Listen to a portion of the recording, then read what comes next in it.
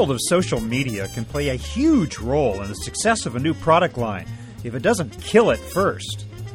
Hi, everybody. I'm Bob Bowman, Managing Editor of Supply Chain Brain, and this is the Supply Chain Brain podcast.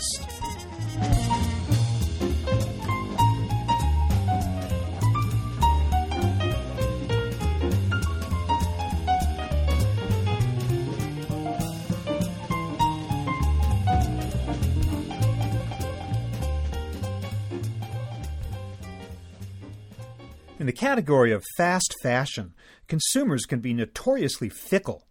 Who really knows what the factors are that determine the success or failure of a new product, which doesn't stay on the shelves for very long in any case? Now, though, retailers have access to critical information about consumer preferences in the form of such social media platforms as Facebook and Twitter. In the past, this rich mine of data could only be acquired through focus groups. But how reliable is the information that populates these sites? How should it be used? And how can companies integrate it with their traditional forecasting and intelligence-gathering methods? We get answers from my guest today, Peter Akbar, Vice President and Chief Customer Officer for Fashion with SAP. He talks about the promise and the pitfalls of social media as a means of gauging consumer taste. Social media platforms have their drawbacks, he says, but companies that fail to exploit them will be left in the dust. So here is my conversation with Peter Akbar.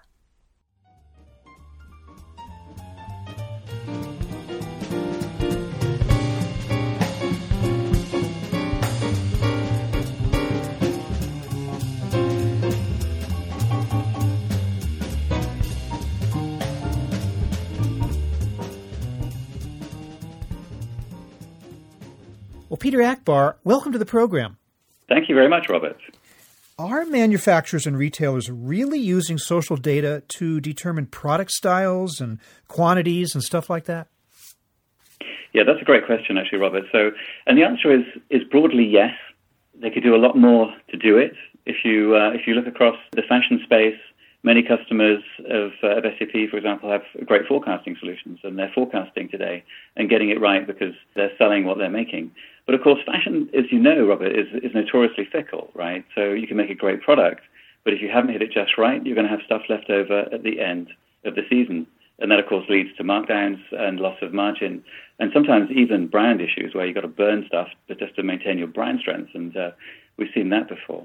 So what we're really seeing is that social is out there. We're showing that if you actually look and hear what your customers are saying about your products, you have an opportunity to actually influence, every step along the chain, whether it's the forecast, whether it's the buy and make decisions, whether it's the distribution and selling, where you're going to put the stuff.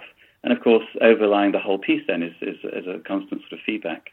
And what types of social media are they really listening to and are proving to be of most value in this regard?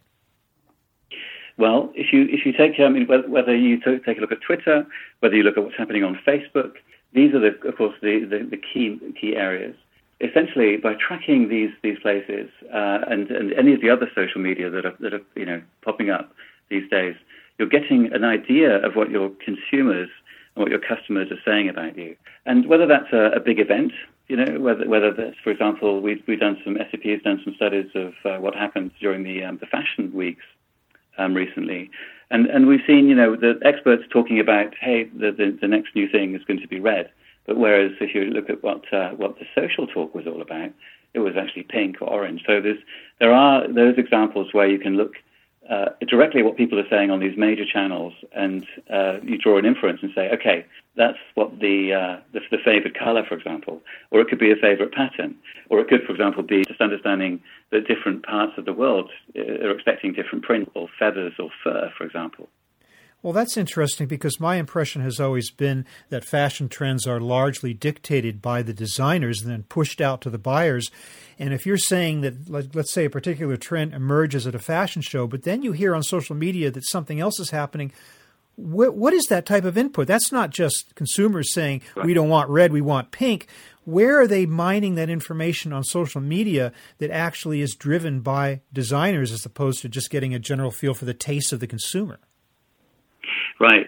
Well, I think first of all, you've got to have a widespread. So the social analytic tools have got to hit a widespread of the different places where you're going to hear sentiment. And we've already talked about, two of the things, Facebook or Twitter. But once you've got that input and you've got you're about to, hit the button on confirming your forecast and you're talking to your designers and you're saying, well, to your designers, well, I want you to do a distribution of products across with these sorts of prints and bold prints and stripes, etc., these colors. What we're seeing is it makes sense now because before you didn't have the social analytics, now you have them.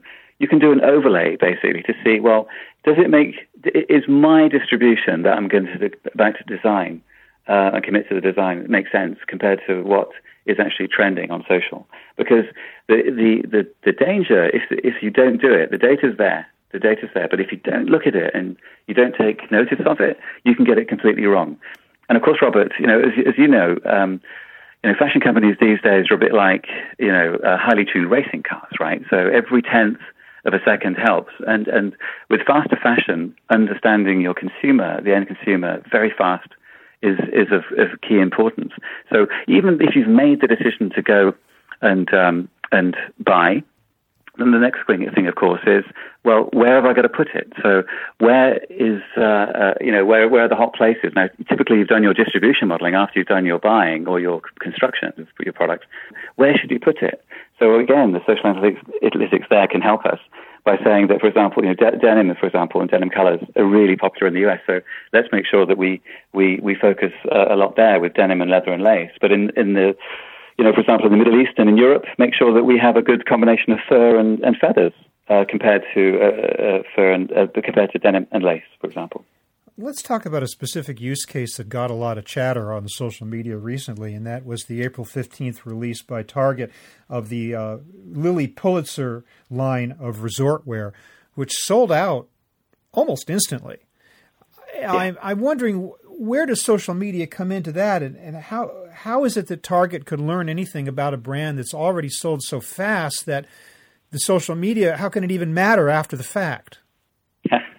Yeah, that's an excellent question. Well, I think there are two aspects to that. One was a very clever way of pitching what they were about to market on social media. So you had designers who, great design, of course, but you had consumers who wanted that. And by releasing this information that it was going to be available, of course, at a cost that most people could then afford, you've got a sort of market-winning combination. But that was done on social media. So if you look at the conversations on Twitter or Facebook, these are things lit up, basically, about this impending release. So they created, with social media, the demand for this product, right? Obviously, a good product to begin with. You can't just do it on social. But when it got sold out, and it's things like, could they have sold more? Because, having known the conversations that were going on and the strong demand, so could they have actually made more and pushed the button on that one? And in the future, and what can you learn about that? It's learning about, well, where did it sell out first? What was the strength of the overbuy? So, for example, Robert, if you detected that in New York that there was a lot of chatter, we couldn't get this product.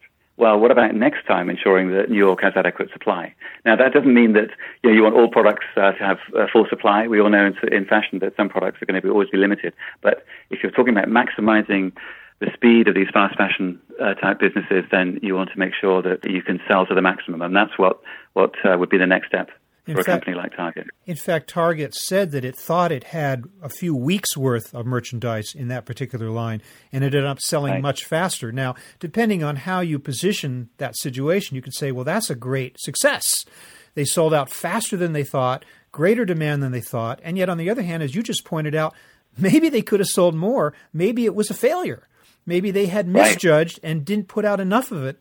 And social media didn't tell them what they needed to know, that they could have sold for weeks more and made much more money on it.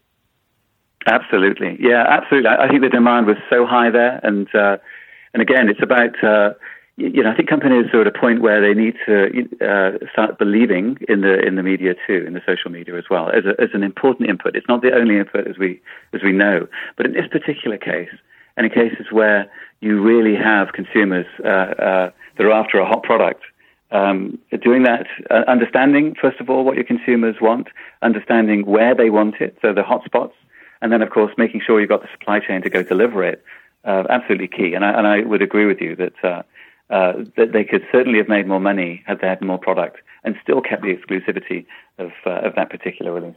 See, what we were hearing as recently as a couple of years ago was merchandisers like H&M and Zara, for instance, bragged about the ability to make very quick adjustments to a line or a season of apparel.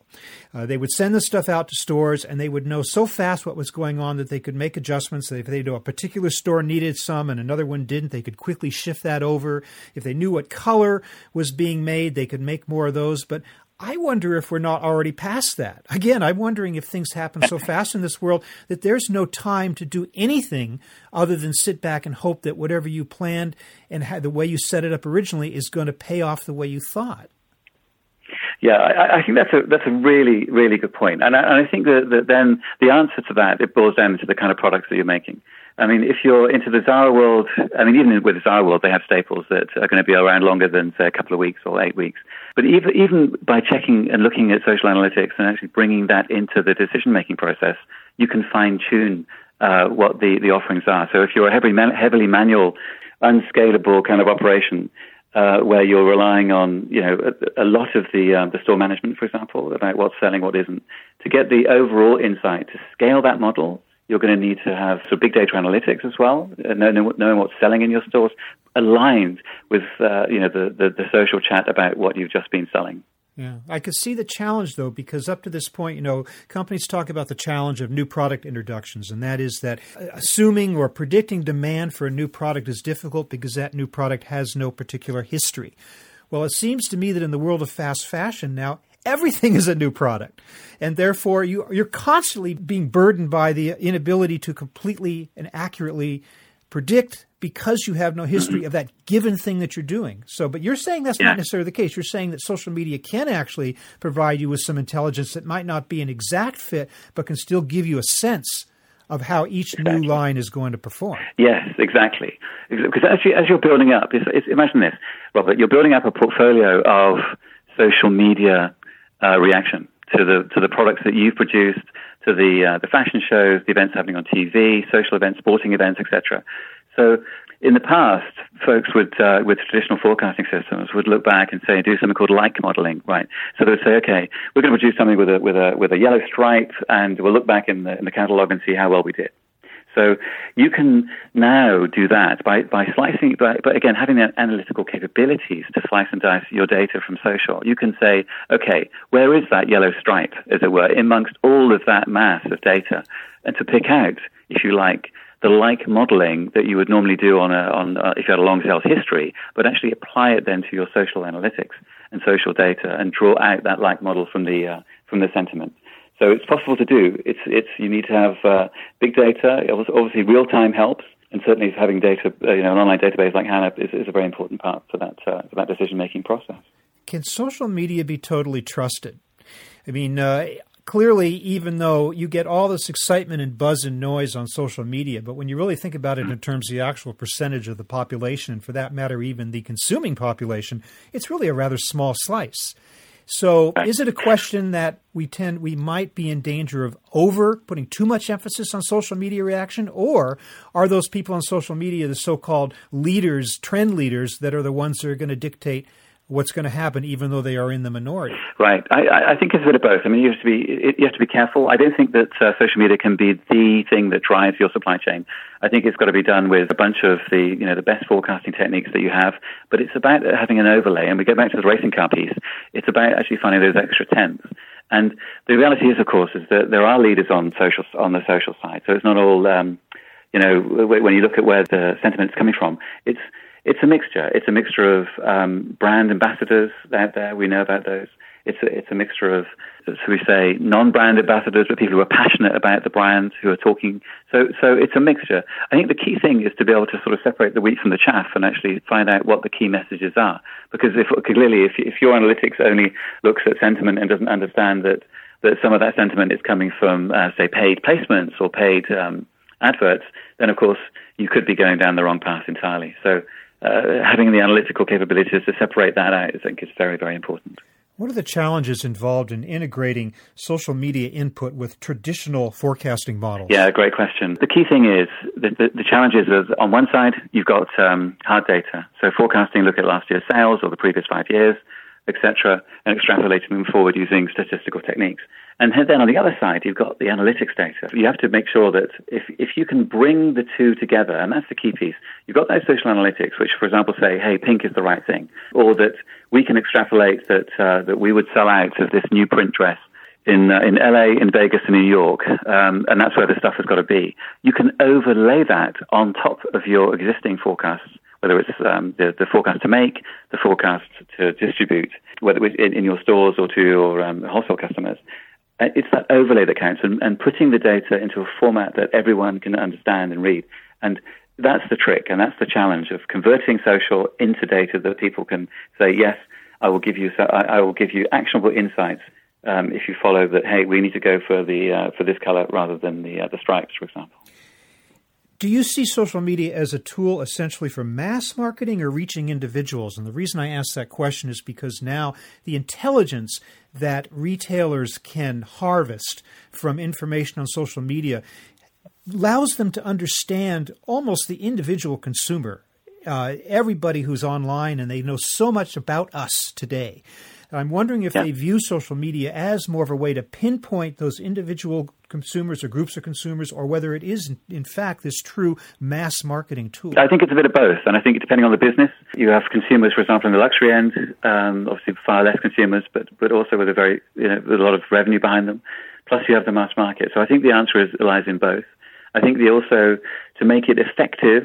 And bringing those numbers to bear from social analytics, you also need to have completely joined up supply chain, Robert. So it's no good, for example, understanding that your analytics are telling you that you should be producing more pink if you can't go execute it, and also if you don't understand what's happening on your retail front as well as your wholesale front, if you've got a strong brand, immediately you can't take steps to do anything. And you mentioned before that, well, what can you do if you're already into your buying?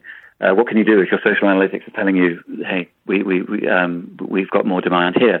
Well, you can actually change your distribution profiles. You can actually change and make sure that the places that need the stock can get it based on your expectations from social media. But once again, you can only do that quickly if everything, your entire ERP, for example, is on in memory, and that you have retail, wholesale, and or manufacturing buying on the same solution, so you can take immediate advantage of those social media inputs.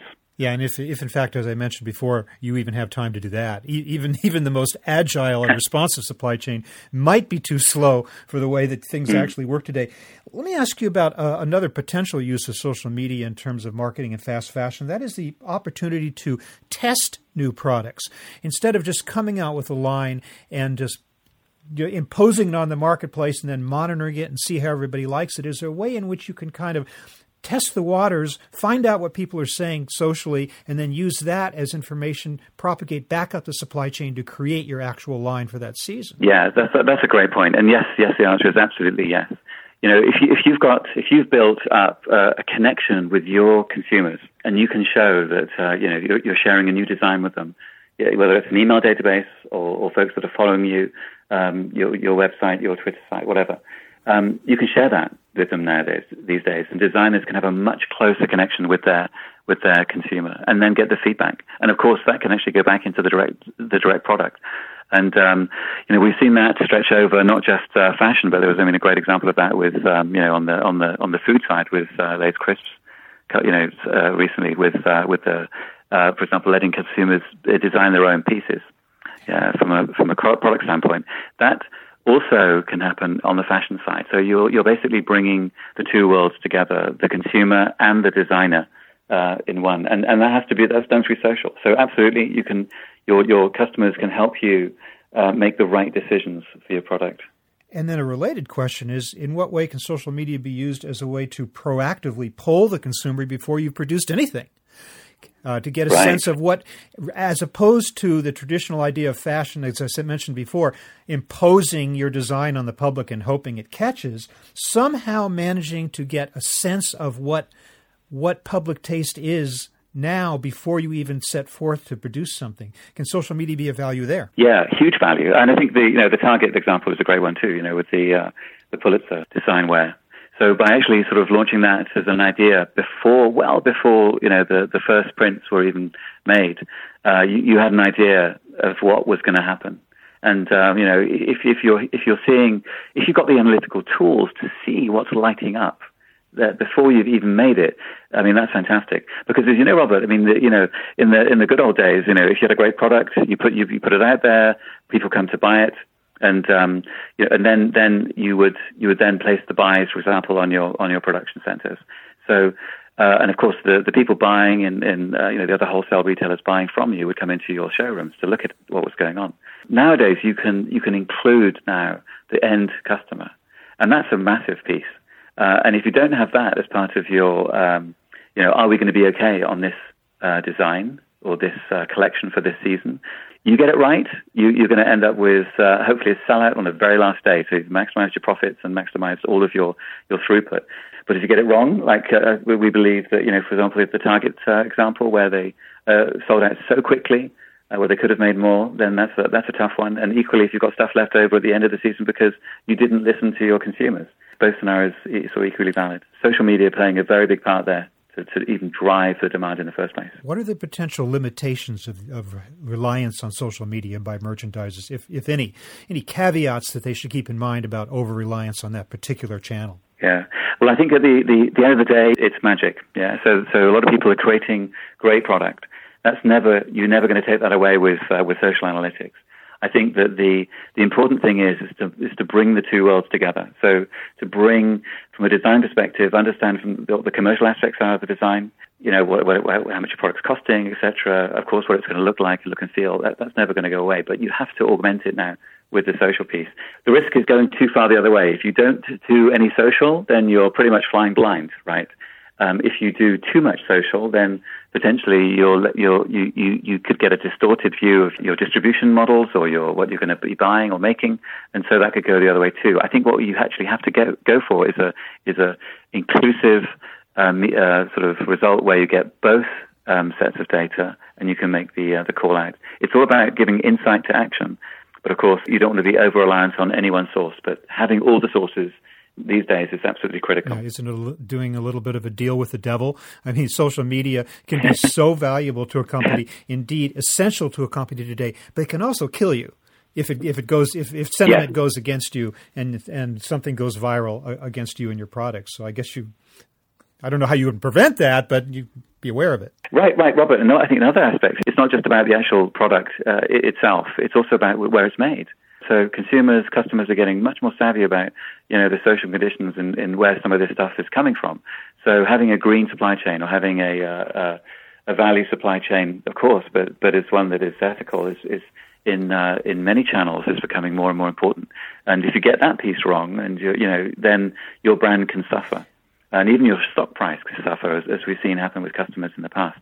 So the where it's made is all part of that mix, and the social media analytics on those aspects of your supply chain also become very important too. So where's this all going, Peter? What's the next big wave of fast fashion and the future forecasting challenges that retailers and merchandisers face, especially with regard to social media? Do you have some kind of a crystal ball you can look into and tell me what kind of the next radical turn in this whole picture might be? Right, I would love to look into that. Yeah, so I think there's a couple of things.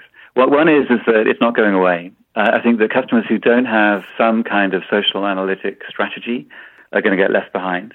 We already heard from the Harvard Business School, they talk about organizations with the most advanced analytic capabilities actually outperform the competition.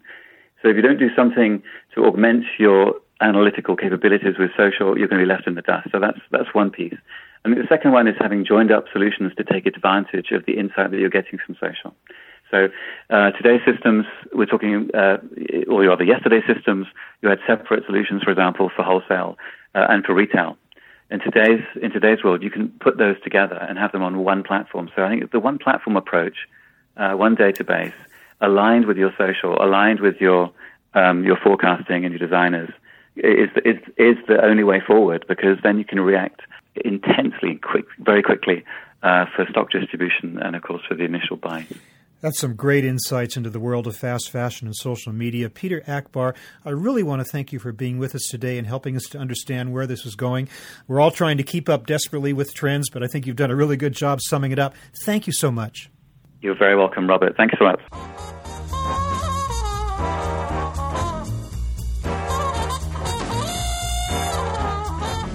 That was my conversation with Peter Akbar of SAP, talking about the mining of social media by purveyors of fast fashion. We're online at www.supplychainbrain.com, where we post a new episode of this podcast for streaming or downloading every Friday. You can also read my Think Tank blog, watch thousands of videos, and access all of our other content, including the digital edition of our magazine. Look for us on Facebook and LinkedIn, and follow us on Twitter @SCBrain. You can also download or subscribe to the podcast on iTunes. Got any comments or suggestions on this or any episode? Email me at rbowman@supplychainbrain.com. See you next time.